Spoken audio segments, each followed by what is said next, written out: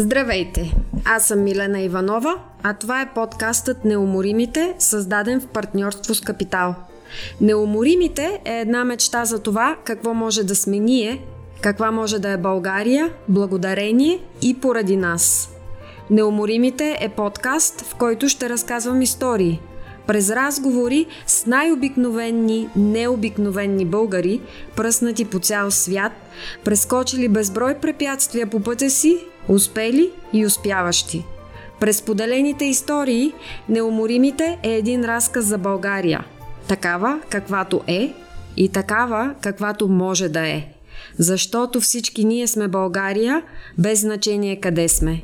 Добре дошли и приятно пътешествие! Здравейте отново! Гостенката ми днес се казва Донка Дарпатова-Хружевич и преди буквално няколко седмици официално се дипломира като доктор на науките. Казах ви аз преди време, че напоследък тук в Неуморимите ми върви на доктори. И така, когато аз се запознах с Донка в далечната вече 2000 година, тя работеше в отдела по данъчно консултиране на Артур Андерсън във Варшава. От тогава очевидно много вода е изтекла и с това и метаморфозите в живота на Донка. От директор по човешки ресурси в Ernst & Young през предприемачество в сферата на образованието и до днес дипломирана с докторат по психология на спорта. Много интересен букет от кариерни и академични теми, много за разказване. И така, добре дошла на Донка в подкаста Неуморимите. Много ти благодаря, че намери време за този разговор и така, давам микрофона на теб. Да, благодаря. Благодаря за това, че помисли за мен и че ми даваш тази възможност да кажа нещо, да разкажа нещо за себе си на твоите слушатели. Доста интересна така кариерна пътека имаш, както казах, интересен букет, така че имаме много теми за разговор, но да започнем от началото. Разкажи вкратце за пътя си, откъде си тръгнала, през къде си минала и как стигна до тая психология на спорта през 2022 края, вече 23 година. Аз да уточня, всъщност моята специализация и доктората, който писах, докторската работа, не е посветена изцяло на психология на спорта и аз съм доктор на социалните науки в дисциплина психология, така се води. Защото се занимавам не само с спорт и с психология на спорта, с социална и политическа психология също така. Това, което е важно за мен и което определя моя житейски път, бих казала, в професионален, както и в личен план, това е различните светове и култури, в които съм живяла. Аз съм родена в Африка и в Етиопия. Първите 10 години от живота си съм живяла в Африка. Всъщност България е едно от местата, където, въпреки че се идентифицирам като българка и се чувствам българка, но съм живяла най-кратко. Също така съм от смесен брак. Моята майка е с корени кавказски, руски, баща ми е българин, но съм расла в такава атмосфера семейна на различни култури. Като дете също съм живяла 4 години в Америка и това бяха годините, моите тинейджърски години и смятам, че Америка до голяма степен е определила моя мироглед, като може би вече мога да кажа, че имам доста либерален мироглед, политически, икономически и това е благодарение на годините, които съм прекарала в Щатите. Иначе завърших международни отношения в София, в университета по национално и световно стопанство и имах избора между това да се ориентирам към по-политическа, дипломатическа кариера, както някои от моите колеги и както преподавателите, които за това ни готвиха, или да се ориентирам, това вече средата на 90-те години, към бизнеса и аз избрах второто. И всъщност почнах работа в София в една американска аудиторска фирма Артур Андерсен, където се занимавах дълги години в различни държави с данъчни консултации. Това беше началото. Благодарение на работата в тази фирма имах възможност да пътувам, имах възможност да работя с хора от много култури, много националности и това в последствие инспирира и моята насоченост академическа, научна към това как културата по какъв начин определя поведението на хората, определя техните действия, техните нагласи и така нататък. В Артур Андерсен съм работила започнах в София, след това нашия данъчен отдел се затвори. Това беше края на 99-та година. Преместиха мен и една колежка в Петербург, в Москва също съм работила и 2000-та година фирмата ми предложи място във Варшава и аз се съгласих. Това беше, подписах договор за кратко време, за 2 години, а всъщност в Варшава съм прекарала най-дълго време, над 20 години. Там се запознах с моя мъж, там се родиха 2-те ни деца. Така че тази как да го нарека, може би важната част от моя живот, личен и професионален, е свързана с Полша и с Варшава. Всъщност, как се озова в това да искаш да се върнеш в училище и да учиш отново? Доктората е доста трудоемко и времеемко занимание, което ти го правиш в 40-те си, което го прави още по-трудно. Как стигна до това желание? Може би трябва да се върна към началото и всъщност към училищните ми години. Аз винаги съм искала да уча психология. Имаше един етап от моя живот, в който исках да специализирам психиатрия, медицина, но понеже никой в нашето семейство не е учил медицина, някакси това не беше логичният избор. И с това желание да уча психология, всъщност и да се занимавам с психология, винаги някъде дълбоко това желание е било в мен, но нямаше как да го реализирам. Значи обстоятелствата и живота през 90-те години в България беше много хаотичен, много кризисен и една голяма част от почти всички мои приятели, мои колеги от университета се ориентираха към бизнеса, защото това беше начина човек да си гарантира приемливи доходи и да живее на някакво приемливо ниво материално. Психологията още тогава, мисля, че до сега в някаква степен е била свързана с ниски доходи и с не много интересни перспективи, що се касае до кариера.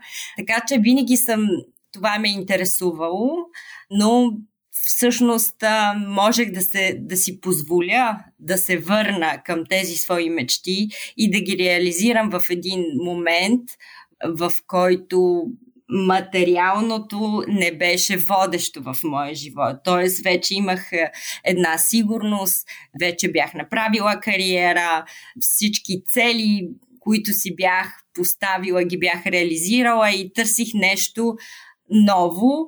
Науката също винаги ме е интересувала, т.е.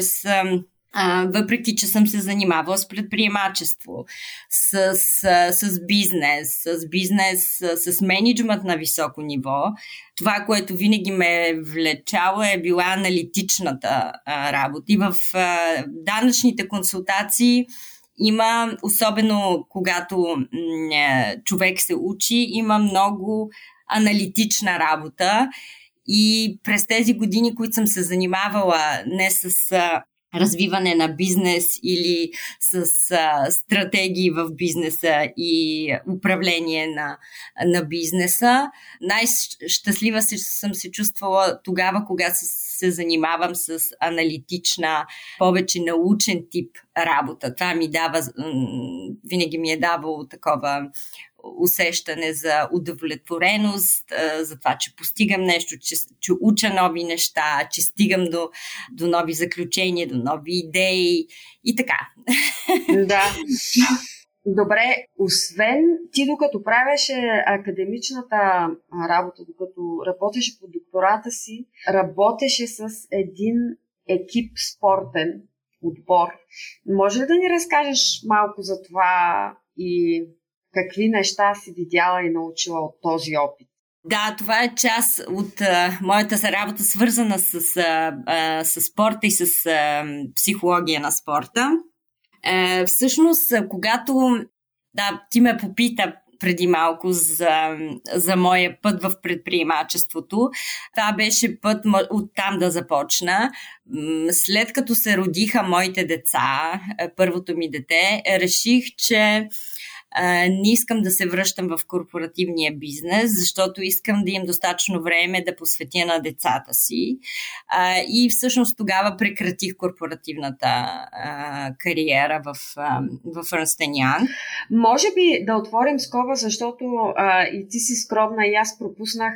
В Ernst & Young ти си директор на човешки ресурси и в контекста на Полша това е организация, в която колко хора имаше ти в цялата фирма?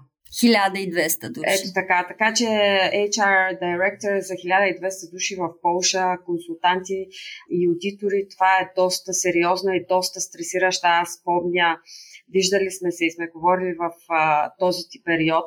Помня стреса и помня въобще струната, колко изпъната като струна беше от всичко, което нон-стоп се случваше. Така че затварям скобата, но мисля, че всъщност трябваше да го споменем. Доста отговорна и много стресираща позиция.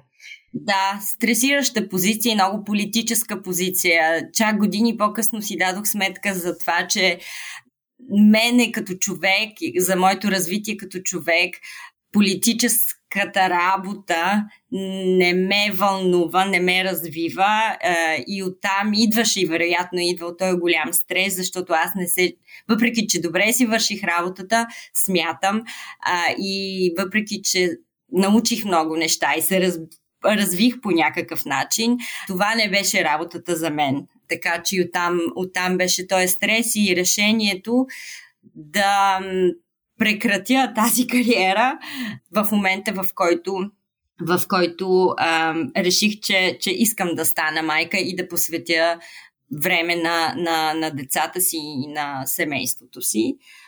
Да, стигнах до извода, че няма как в тази работа и в тази корпоративна кариера на тази позиция, няма как тези две неща, тези две отговорности, семейната и професионалната, да ги върша толкова добре, колкото бих искала да ги върша. Така че едното ще е за сметка на другото и реших, че за мен няма смисъл да продължавам в кариерата. Но така това е уточнителна информация за скобата, която отвори. И всъщност тогава развих бизнес с детски градини. Всъщност една детска градина купих, 3 детски градини отворих. Така че в пика на бизнеса имахме 4 градини във Варшава.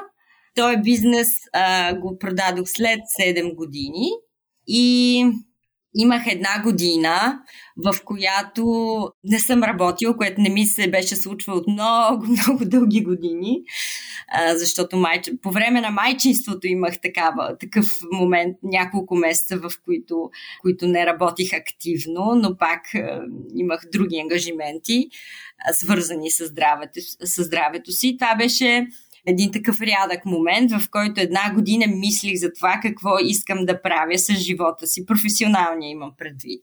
И тогава всъщност се върнах към корените на това, какво действително ме интересува, какво ми дава удовлетворение, какъв тип работа и развитие личностно ще ме прави щастлива.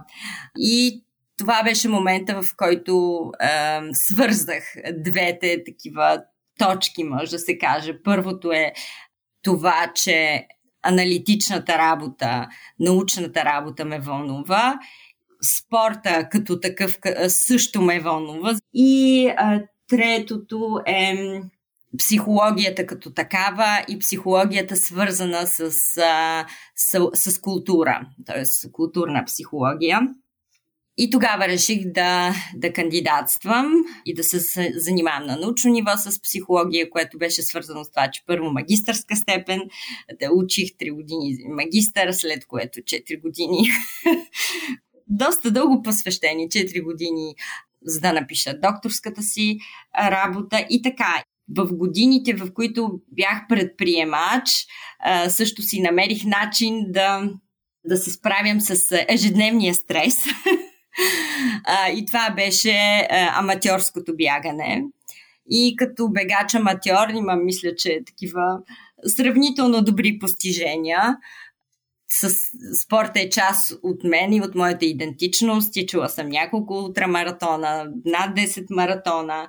Така че бягането, спортния режим, спорта бяха една голяма част от моя живот. Винаги са били и затова исках да обвържа своето бъдеще по някакъв начин с спорта. И ти ме пита за спортния отбор.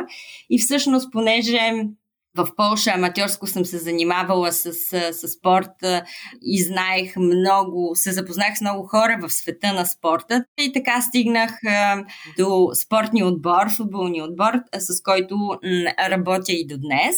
Той е Лех Познань, мисля, че добре е познат също и в България.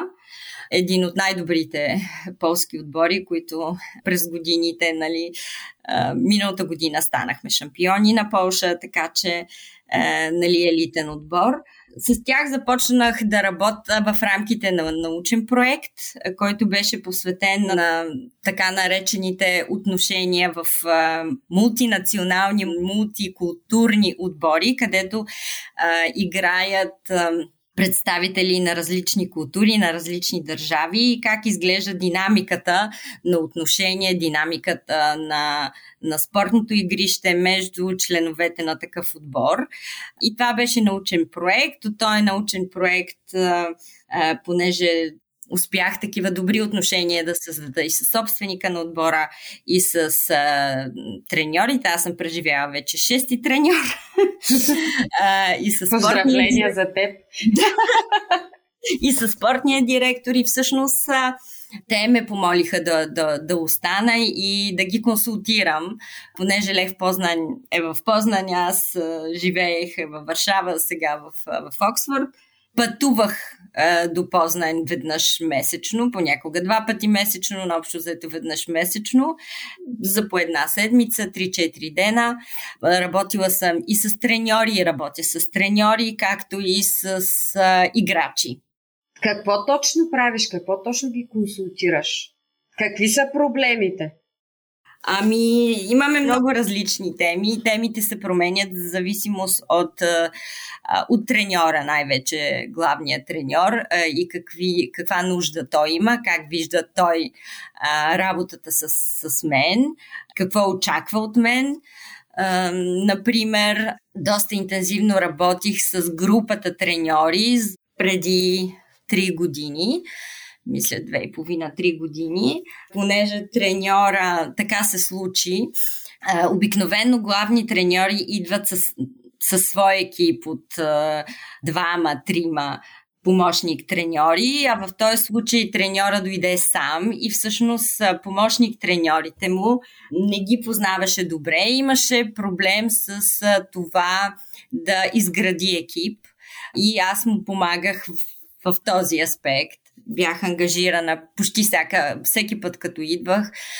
Сме правили такива, и първо индивидуални срещи с треньори, както и срещи на целия екип. Такива активни форми на обучение, по време на които треньорите се учат за това как да комуникират между себе си, как да комуникират с играчите, как да рефлектират върху трудни моменти, какви изводи да правят. А иначе с играчите пак зависи Зависи от нуждите. Работила съм с играчи, които, например, са по време на контузия, защото когато футболен играч е с контузия, обикновено е изолиран от отбора и психически за тях това е много трудно. Така че работа с тях за това да не се чувстват изолирани. Работа също с треньора, за да може той да си припомня, да се сеща за това, че има контузен играч. По някакъв начин също да го включва в ежедневието, което е свързано с тежки тренировки. И контузен играч естествено не може да се присъедини, но има други възможности да се интегрира.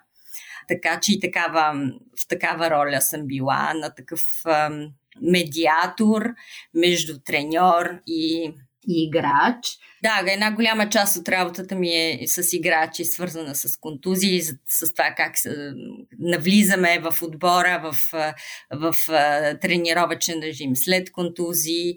Ако има проблеми, играчите имат проблеми между себе си, или пък най-често се случва, че играчите, особено ако има по-труден момент, защото когато отбора побеждава, всеки е много ентусиазиран и оптимистичен, но когато има загуби, лошите настроения се разпространяват много бързо из съблекалнята и амплитудите на настроения в футбола са много остри. Това в бизнеса го няма, например. Има лоши моменти, естествено, има моменти на промени, но те не са толкова драстични. И всъщност психически в футбола за мен е било винаги по-трудно от гледна точка на контролиране на емоции, на такова рационално мислене.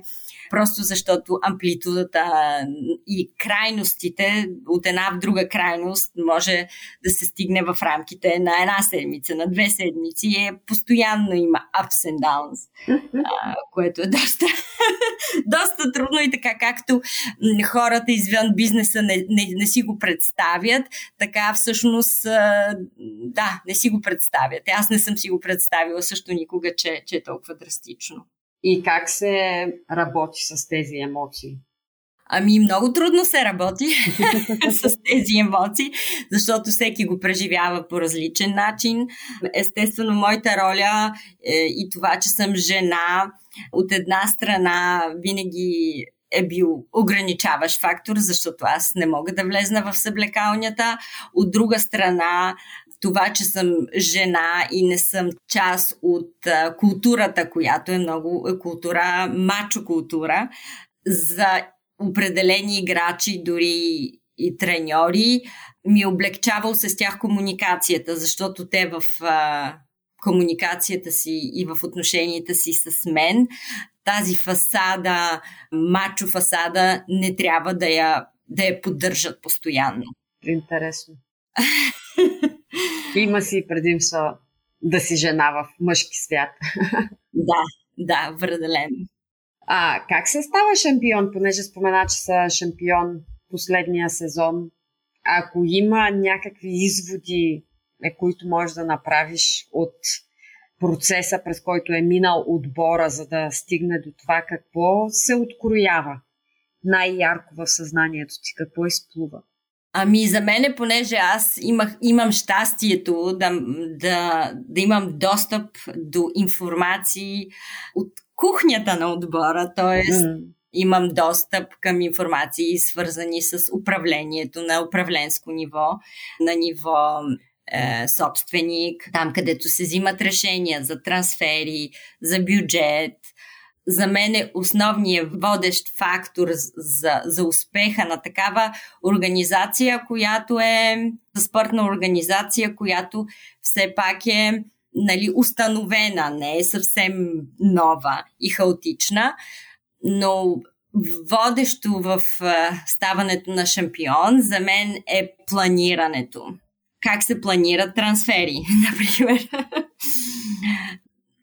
Много често в футбола, понеже има голяма ротация на играчи, спортни директори, на всички, които са свързани с взимането на решения, когато на това ниво управленско нещата се планират и решенията се взимат по рационален начин, това е много важно. И според мен това беше водещо миналата година, защото нямаше големи промени в отбора.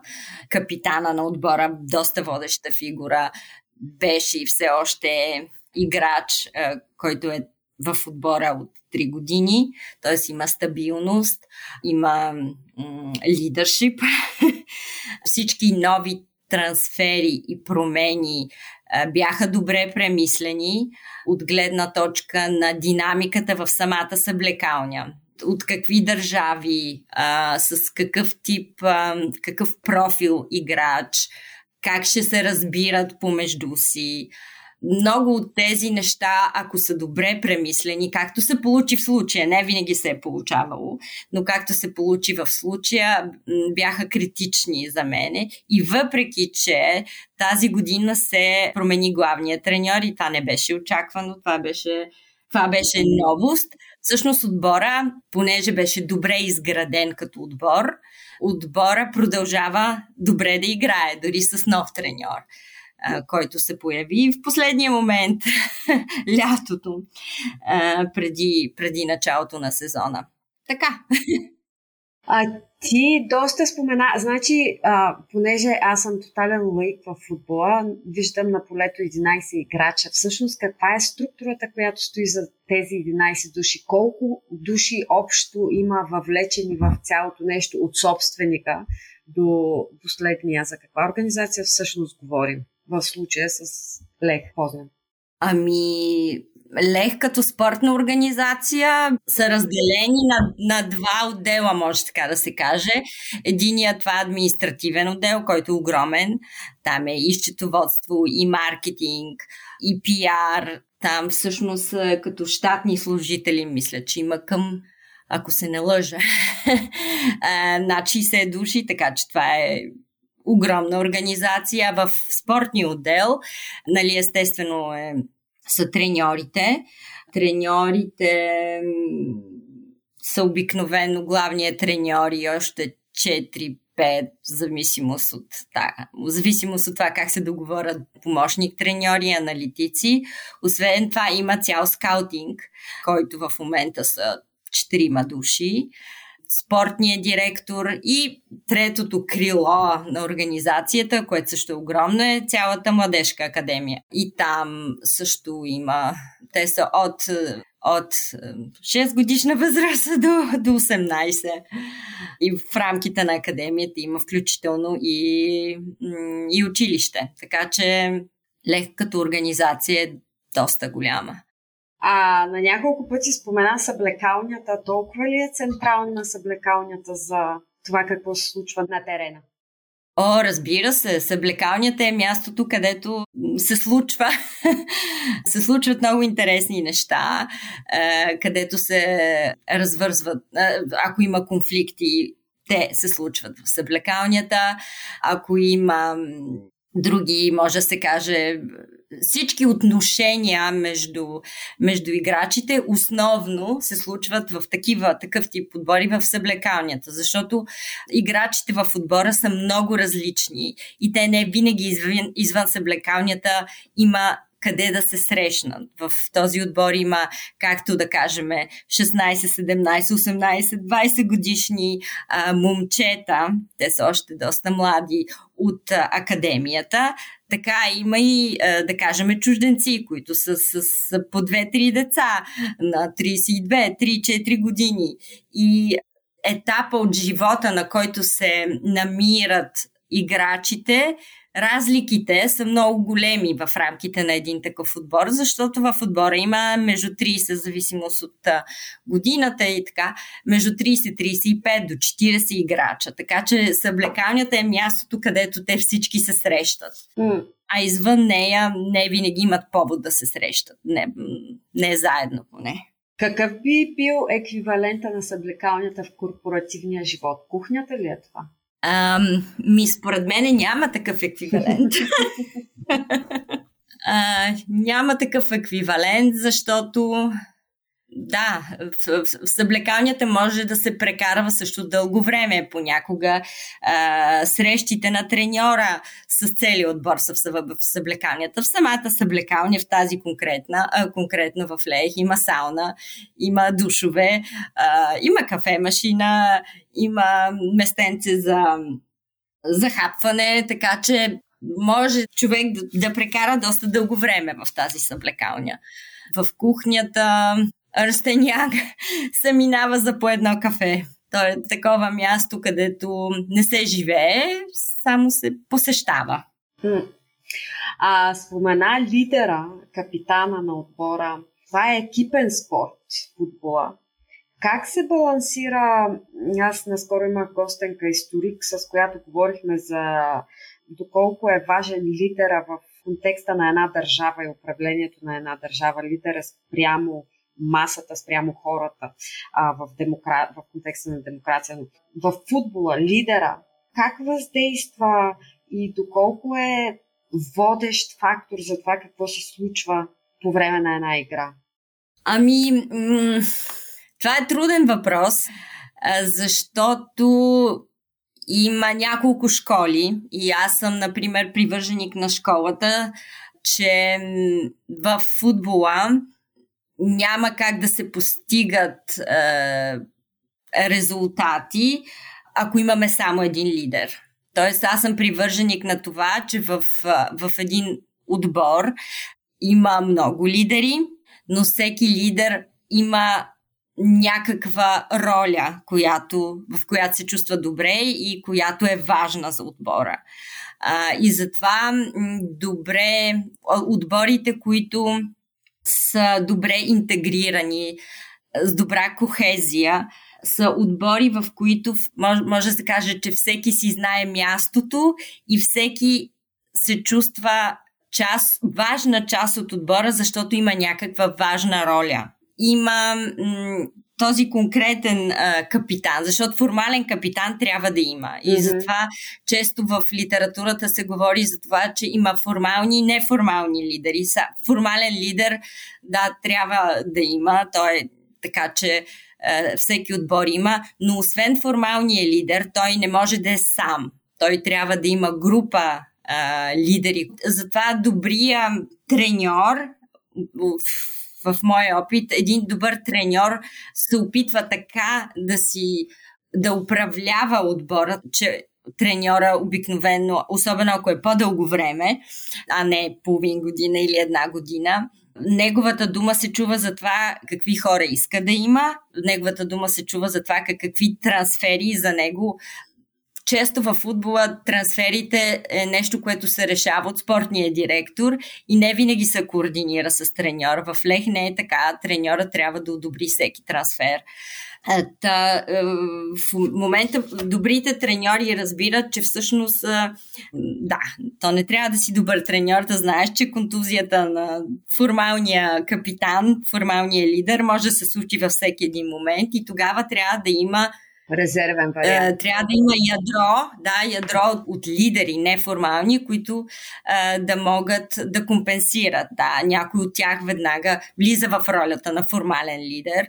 И също има различен тип лидери. Има лидер, който е лидер в съблекалнята, защото може да обича, да се шегува, да комуникира, да сплотява около себе си хората в такъв по-социален план.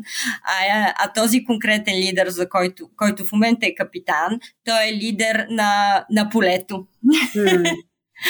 Той върши, въпреки че е нападател, той върши много такава от тая по-мръсната работа, т.е. той се връща към средата на полето. Ако трябва някакви дефенсивни задачи да изпълни, той и това го прави. Той се раздава на полето и той е такъв лидер, който няма да го чуеш в съблекалнята, но изключително важно и той всъщност сплотява отбора, като е на полето. Така че пак зависи от типа лидер и това в каква роля лидера се чувства добре и какво може да допринесе за победата, за отбора и така.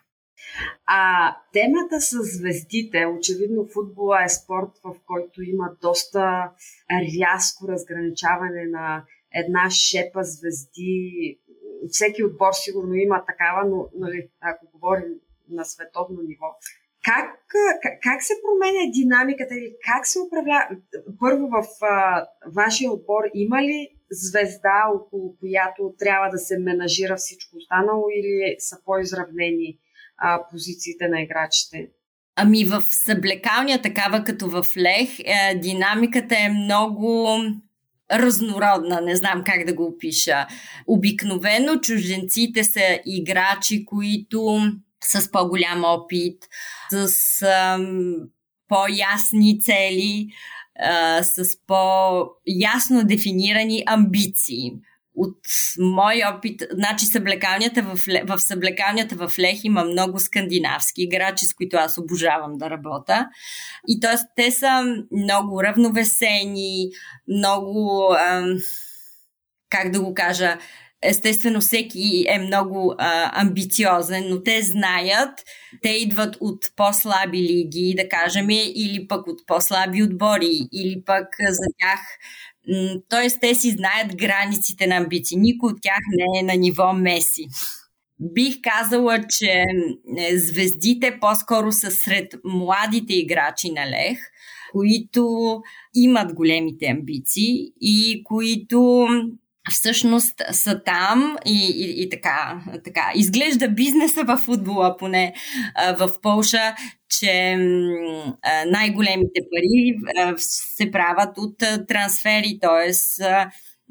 млади полски играчи, които после ги продават и те ги продават в по-добри лиги, в по-добри отбори. И всъщност бих казала, че звездите в съблекалнята се делят на такива с звезди в някакви по-малки групички в различни контексти. Полските звезди са най-ярки. Ако беше в отбор, в който е Меси или Роналдо, как мислиш, че се управлява тая динамика? От гледна точка психология, какъв би бил коментарът? Ами, според мен със звезда като Меси това го направи така, поне аз интерпретирам начина, по който беше организирана цялата игра на аржентинския национален отбор и такъв беше избора и на главния треньор, е, че всъщност цялата игра и цялата динамика, игра като имам предвид, като стратегия, като тактика на игра, и това естествено рефлектира върху отношенията в съблекалнята, беше организирана покрай Меси. За да се максимализира неговото присъствие, т.е. това, което той умее да прави добре, изплува. Целият отбор работеше за него, може да се каже. И това е нещото, което не направиха поляците, за съжаление, защото можеха по същия начин да организират, ако става въпрос за световното първенство, играта покрай Левандовски. Левандовски нямаше с кой да играе това първенство.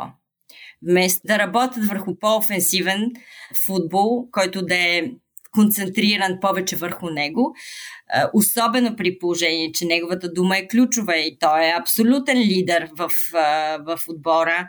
Извън отбора той е като звезда, неговата дума се чува за това кой ще бъде треньор на националния отбор. Ако той реши, че няма Михневич, както е, да бъде треньор, федерацията няма да избере Михневич за треньор. Така че неговата дума тежи.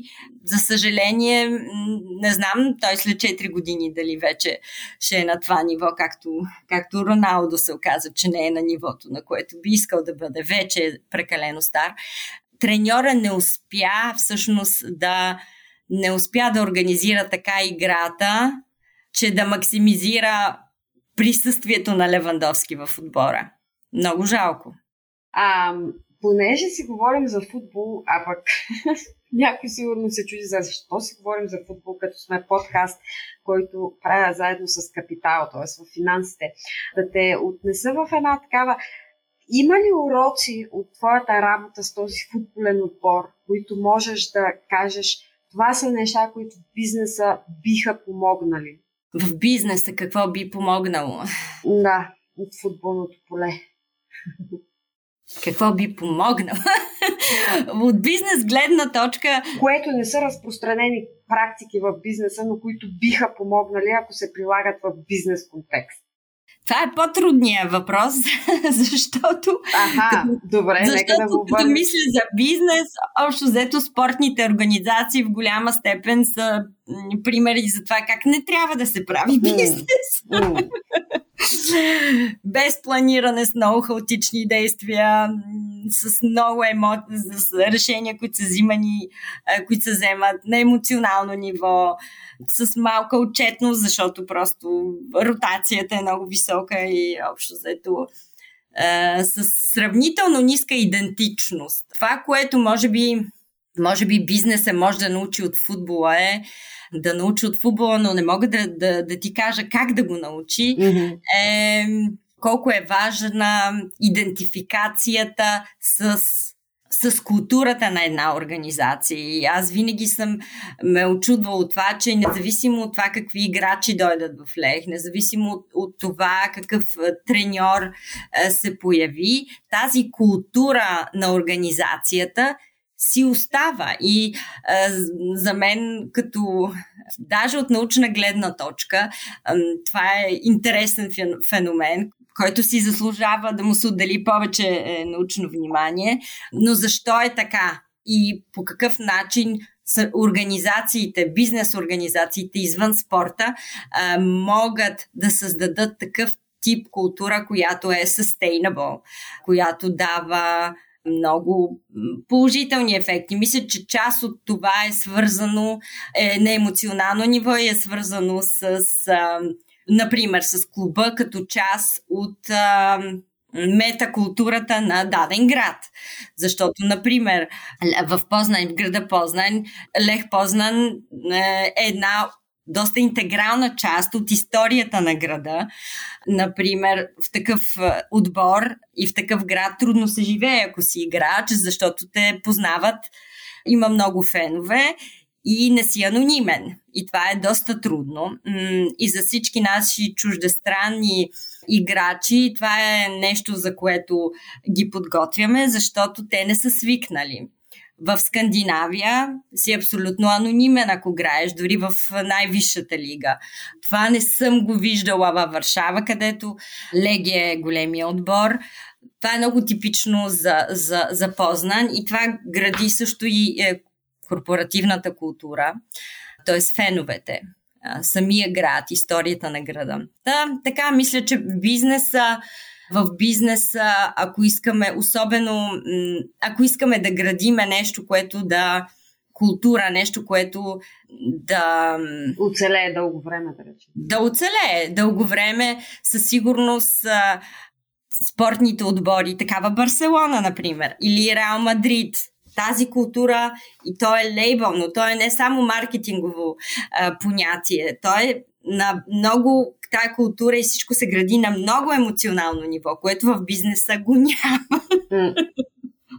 Запалянковците са много емоционални, що се отнася до техния отбор и провали и победи. Така че това е със сигурно нещо, което бизнеса би могъл по някакъв начин да инкорпорира, да се научи да прави по-добре, по-успешно. Все пак намерихме нещо, което бизнеса може да вземе от спорта. Да не е само еднопосочно.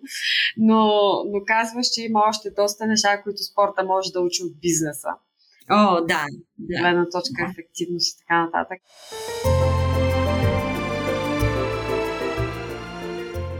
Аз, тъй като времето напредва, ще те отнеса към темата България, която и с теб успяхме доста успешно до тук не да пропуснем, но да не стигнем до нея.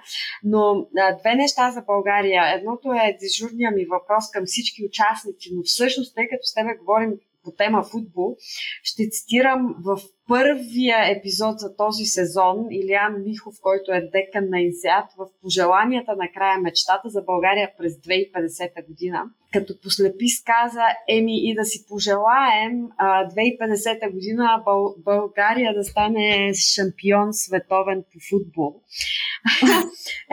Което е едно такова, нали, ние имахме един шанс 94-та, но какво мислиш, че какво трябва да се случи, за да имаме въобще шанс отново да стигнем до там и това да бъде мечта? Със сигурност това, което много помогна на Полша и дръпна полския футбол напред, беше организирането на Евро 2012.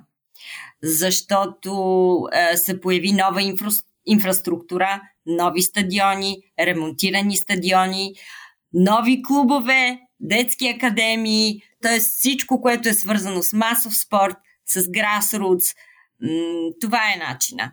Преди няколко дена с моя мъж бяхме във Валенсия и просто бях изумена от количеството в центъра на града на площи за спортни площи, стадиони с стотици деца, които играят футбол на различно ниво. Но това трябва да стане много по-масово, отколкото е в момента. Няма да има повече инфраструктура. Като има инфраструктура, тогава ще има и място, където такива клубове да се появяват нови, да тренират, защото любовта към футбола в България я има. Желаещи има много, но няма много възможности, където да се тренира. Според мен това е ключа. Това е важно от гледна точка да стигнеш до световно, защото имаш по-голяма селекция. Предполагам, оттам тръгват мислите ти. Не само селекция, трябва да има база. Да. Трябва да има база. Да. Защото трябва да има база. Традиция бих казала, че има. Нали? В България също има много добри отбори. Бих казала, че, например, Лудогорец е отбор, който е много по-успешен, от който и да била полски отбор. Добре управляван. Има традиция, има амбиции, има примери за клубни отбори, защото трябва да се развие клубния футбол. За да се развие клубния футбол, трябва да се развие детски и юношеския спорт. Няма как да стане без това. Тоест, има някаква основа и това България да стане шампион 2050 година е реализуемо, според мене. Може да се реализира, но трябва доста неща да се появят.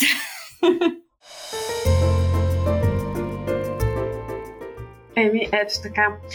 Харесва ми посоката, в която, т.е. имаш много конкретни мисли и идеи, което това не сме го обсъждали преди, така че бързо мислене. Благодаря ти за това.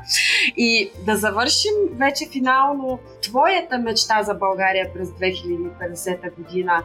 Каква може да е България, ако си представим позитивния сценарий, ако не се фокусираме на негативите и проблемите, с които се сблъскваме в момента, а на база потенциала, какво мислиш, каква би била твоята мечта за България през 2050 година?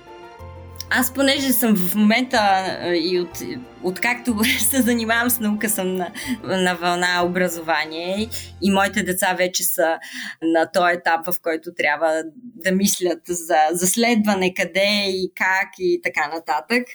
В този ред на мисли, мисля, че България има невероятен човешки потенциал и ресурс.